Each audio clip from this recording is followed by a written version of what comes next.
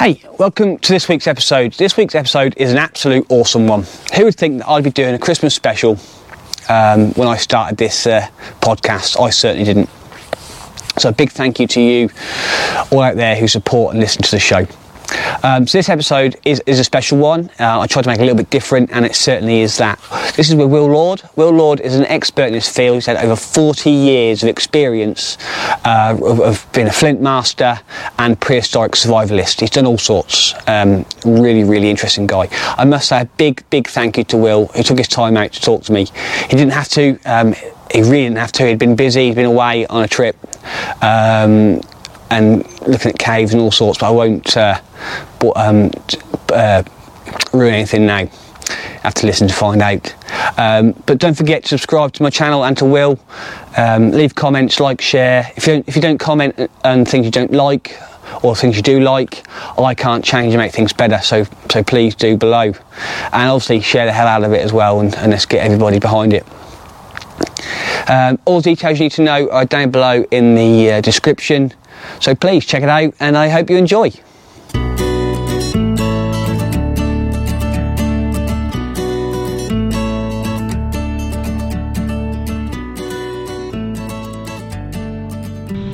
Okay, my name is Will Lord, as I'm known, and my company is known as Will Lord Prehistoric Experiences, or Prehistoric Survival.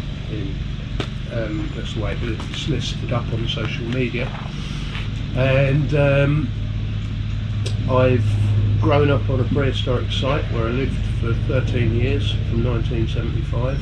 I'm 50 now, and so I've been exposed to what we'd describe as ancient technology for pretty much 45 years of my life.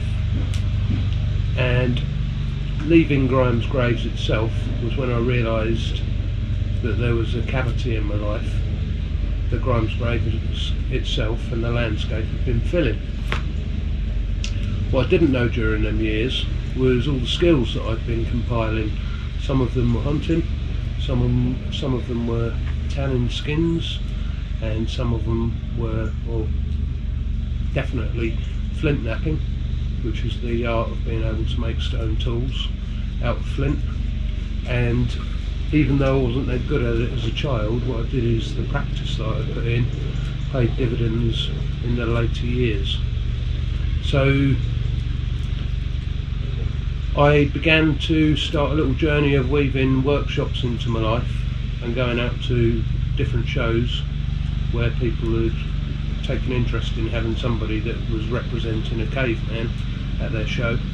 And some people actually genuinely wanted to learn some of the skills that I'd been honing. Yeah, so that's how things began. I said on the phone to you about the zombie apocalypse and what coronavirus has brought out. Have you had more interest in what you're up to since the pandemic because people are more into it, or has it been a steady state? No, coronavirus hasn't affected me negatively. What it has done is put a positive spin into my business, and it's accentuated what I can do because I've had more time to dedicate to myself instead of dedicating it to being a deliverer of craft and skill. So I literally, at the beginning of the lockdown, I began to work deer skins, and this is a deer skin bag here. There's actually 4 deer skins there. They've been tanned using the brain of the deer. There's different types of deer here. Even the one at the back here is called a Leicester deer, and that comes from Africa. I've got fallow deer here, a muntjac up the top. And because I didn't use any modern techniques at all, basically that was all brain and smoke, and it normally takes around about a week to brain turn a buckskin. So there's nearly a month's work just in one bag. I'd heard of the brain tanning before, but not seen it done. Because that's still used quite a lot out in lots of Czech, isn't it? They still use quite a bit of that out there, the locals. Yeah. As far as I know, anyway. Well, there's different tanning techniques all over the world. What you'll see is there's a new following that's been going on for, well, 30 or 40 years really, particularly in America. They never really let go of primitive or ancient technology. So buckskin is very much Native American Indian by its very nature, and they tan in that dimension. And then if you move out and around the world, so if you went up into Siberia and looked at the way the Inuits tan, you're getting a whole different technique there. They use fish oils and all sorts of stuff. This jacket here, the material was made in Siberia. That's fish oil tanned full grained leather. I've just constructed that into a coat. That's the one you had when you went to Wandorf. I had that on at Willendorf, and I made the waistcoat to go to China to challenge Ed Stafford. But no, it's good quality leather, really good quality leather, and it's much more. It's proper leather, isn't it? Oh, it's different to commercial leather. Yeah. Yeah, it's more tactile. It's got huge longevity to its lifespan.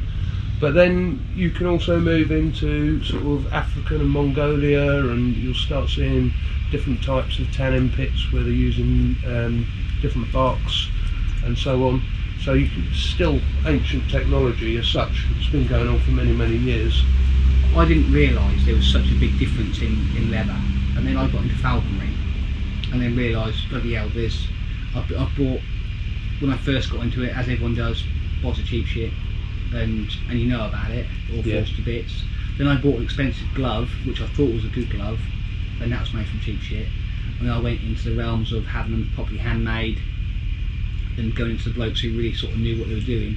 And even though that's sort of mass-produced type leather, the difference between the two, is just huge. And it takes you into the animal kingdom as well, because you have different types of animal, different a male, female. Like for a male red deer during a rut season, its body knows what it's likely to encounter, so it builds out and it puts on a really thick, robust sequence of fibres. You've got fats that are laying in close to the skin, so what you're getting big changes going on in the skins themselves throughout the animal's life. So you can pick and choose what you're going to do and what type of skin you're going to use for projects, and that way you're not actually experiencing the hardship of trying to make something work when actually it's in the wrong situation for itself. You said, and I read on the internet, I've done quite a bit of googling before I come over. The flint knapping. What would you like making? Because all the things you can make. What's your go-to thing when you're twiddling about? It's not about what I'm making, it's about the particular rock that I'm actually going to experience. So there's a bit of stone just laying here, right here, and that's as glossy black with cortex on it, and it's an absolute joy to nap a piece of stone like that.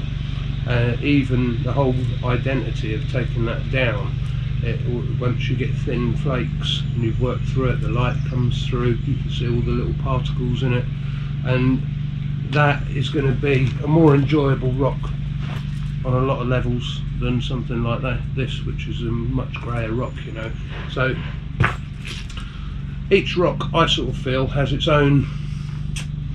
something about it. And sometimes you'll go up to a rock and it's absolutely destroyed because nature has destroyed it, or it never really became a high quality thing in the first place. It was always full of holes and it was full of like oceanic debris. But the rocks will tell you a story of time all by themselves, because they actually they've been made on the bottom of the sea, and they quite often carry within them what was on the bottom of the sea. Going a bit further forward, it's not even so much about what I can make, it's about the type of things that you might have the chance to see that were made many, many thousands of years ago. I have a stone which was made into a chopper core to smash up bones, which is 2 million years old. When you hold something like that, you're holding an essence of mankind in time, and it stitches time together. Yeah. All these other things have gone, so the clothing we're not finding, not unless it's from sort of like released from the ice or something like that. Yeah, preserved in But some generally, the rocks are the opportunity to get the picture from the past. One of the things that I do like, though, stitching back to the question, is it's a huge challenge to make an ultra thin dagger and not snap it in half, right. because you're whacking this rock, and if you vibrate it, then it will just fall into two pieces. So until you stop hitting it, you just don't own it. And if you hit it pathetically, actually that's works badly against the process, because what it does is it makes it ring like a bell. Okay. So you've literally got to hit it with gusto, so what you was intending to come off does actually come off, otherwise you just don't make tools. Right. Okay, school then. Yeah, so confidence is your best friend with flint. I'd be right there. Thrashing stuff I can do. Confidence and accuracy, and a little bit of foresight to shape, that all comes in. Is there anything you want to do, like with the rocks, which you haven't done yet? Obviously you've been into it for some time, so you've hit a lot of goals you want to do, but... Well, yes, and I think I'm doing that, which is, for example, I've just been out to Austria, because I went on a journey to find. I went to Vienna to meet Venus Willendorf. Venus Willendorf is a carving that was 30,000 years old. I saw that, and it's in such good shape. She's well shaped and she's well defined, and the carving is good. So I then went on from Vienna, and I went into the Czech Republic to the Moravian Valley to find something called a oolitic limestone, and I found that there was many different types of rock there, and eventually I settled with the fact that I'd got one. And then when I set about it with the flint, I knew that I can convert flint into tools which essentially can approach some pretty robust stone. But I had a vision in my mind that the limestone was going to be easy to carve, or this particular thing that I got was solid. It was really, really struggling. You know, the flint tools weren't standing up to it, so I was going through the material that I'd taken, but eventually I successfully pulled a goddess out of this stone. Not the Venus Willendorf, but it was an adventure. It was a way of taking stone and putting stone to task. One of the things I'd also like to do is actually, at some point in my life, hunt with flint. Yeah. Because the game industry is something that I would have a hell of a lot of respect for. I'm not airy-fairy about it, and I don't appreciate people that just want to stick holes in animals and call themselves hunters. I think that the whole industry, which is your industry, is a well-respected, understandable craft, and I don't think any but old body has the right to go and hunt a deer with a bow and arrow, because you need to know the science behind it. You need to get at the right position. But I think it would be an extraordinary thing to do, to actually put the flint tip on the bow that you've made, on the arrow shaft that you've made, get in the right position, and actually make that happen, and then use the whole deer, every single piece of it up. Well, there's always waste. There's no denying that. There's always waste, but you can do your best. You can use the skin, you can use the brains, you can use the guts, you can use the bones, you can use the tendons, and you can use the meat, and you can use the fat. And there's going to be waste, like I said, but actually if you looked at the order of what you brought back out of that situation, that's quite a lot of provision to yourself. Yeah. I'm sure there must be somewhere you can go and do that. I could go off into Bulgaria. It probably wouldn't be a deer then, it'd probably be more like a wild boar or something.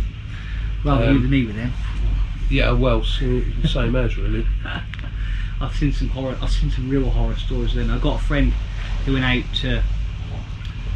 that way, shooting boar, and got told not to move from where he was stood, and then moved from where he was stood, and the boar came sort of straight at him, and it could have been an absolute nut. He got lucky, Yeah. But it could have been a nasty bloody accident. It's quite interesting because sometimes when you look at tribal leaders from tribes around the world, you quite often see that they have neck pieces made, and it's not an unusual sight to see wild boar tusks on a neck piece, and you can see that that's a very testimonial trophy. You know, I took a wild boar. It's like, yes, because you're the man, you know. Yeah. Yes, I've the hunting dogs has always been my thing. A big lurcher man, and terriers, and that's how I got into the falconry.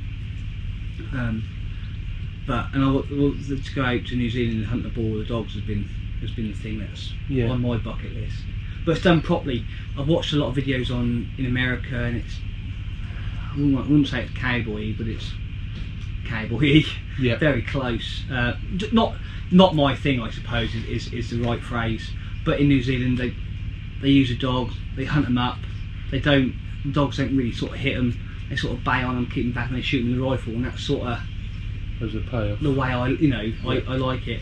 But I'm quite happy to work something, lose it, and have a nice hunt on something, and be just as happy that got away and worked its arse off and got away from us, if you know what I mean. I'm happy with the work. But one of the things that, being from my perspective and persuasion, that has actually been quite enjoyable, because at the end of the day, a bow it's a very inefficient machine because you've got to get so close to use it. So trapping becomes a very sensible way of looking at the land. And once you get into traps, I know we have modern ones, but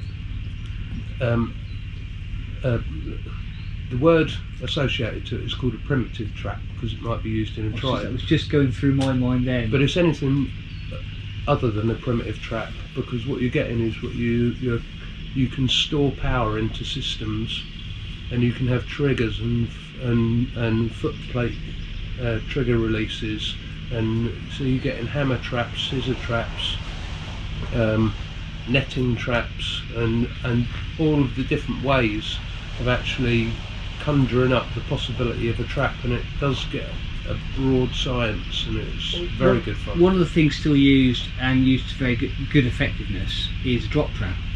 Right. So in a fence line, you also use them quite a lot in stone walls. So you've got a box dug in the ground with a tunnel going through it, and what happens is when you put a weight on the trap, so when a rabbit runs through, it can run through.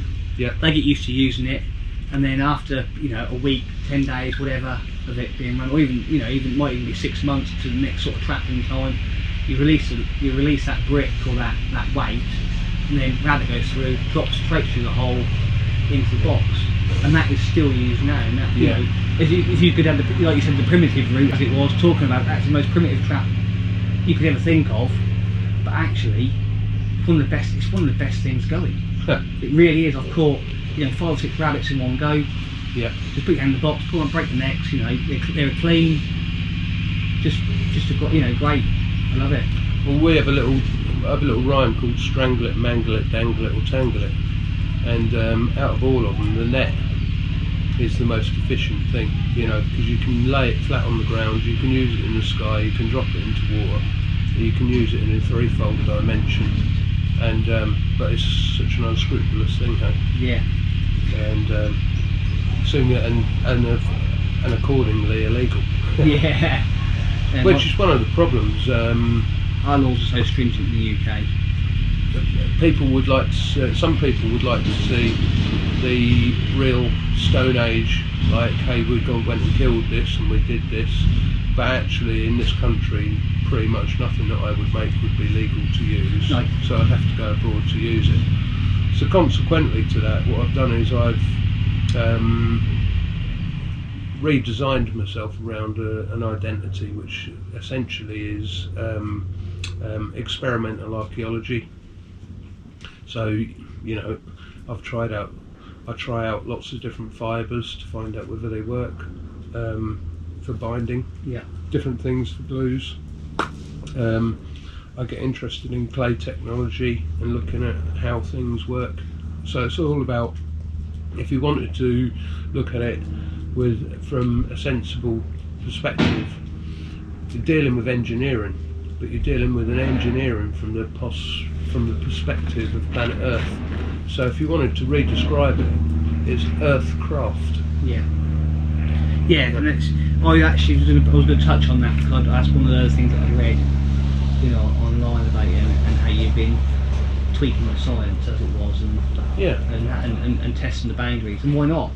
Because that's what our ancestors done, and that's how we come, that's how we are today, I suppose. But it's that discovery that makes it just as good, isn't it? Yeah. Nothing else. Well, the unfortunate thing about archaeology as such is you can put tweed jackets with leather shoulder pads on and brill cream on your head and bore the hell out of everybody by telling them the story. It used to be like that. It was very, very grey in the face. And one of the things I've prided myself on is bringing archaeology to life through a bit more action. Yeah. Actually getting in there and shaking off the dust from that perspective. And I know very well now that the experience that I've created has been something that people value and can actually attach their minds to because it's accessible. Brings to life, doesn't it? Yeah, it's accessible, it's accessible to anybody. That was a thing that, not that I don't find any of this interesting, but when a friend of mine said, my mate Will, he does this, what do you think? I went, yeah, you need to talk to him, because this is, like you said, you've got your archaeologist, that would your standard, what you think one of them person would be, a bit like an agronomist, boring, and then you've got you to the left of it, who's saying, actually, if you come here, yeah, I'll show you. Well, I've got 130,000 people following me on social media platforms now. On Instagram, YouTube, and a Facebook page. I've got a fan club on Facebook where people actually that is awesome. Put a little bit of money in to help me, support me with my journeys, and the craft has actually paid my bills, it's paved the way, and it's given me an accessible life. Yeah. And I'm enjoying it. Yeah, so that's what it's about. The next stage of the journey, so the COVID bit has slightly stood in my way, but it didn't stop me to go into Austria, is that I decided I was going to go and visit every single archaeological site that's ever inspired me, and some of them are absolutely so off of the they're awesome with what they've got to say. And so I thought, well, you've got about 30 in mind, and I thought, well, what you should do is you should do something called a prehistoric road trip, which I've already begun, and I've started putting them movies onto my social media platforms.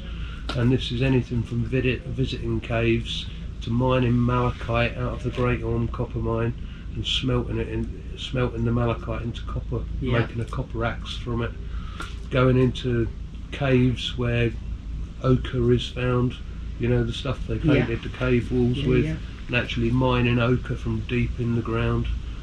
And so I'm having some extraordinary experiences, really extraordinary experiences. Awesome, especially when that's your passion. That's double bubble, isn't it? Yeah. That's feeding that itch which you love so much, and actually it's keeping the roof over your head at the same time. Well, it's all doing that, and hopefully it's enjoyable for people to watch. 100%. Like I said, I saw on social media your Austria trip and your caves, which looked fabulous. It's. And so that's currently how things stand in the life of Will Lord. Yeah. So thanks for watching. Don't forget to like, subscribe, and share the hell out of the podcast. Like I said, without you guys, I can't make this happen, and especially I can't, without Will, I couldn't have made this episode happen. So thank you all very much for your time, and thank you very much for your comments.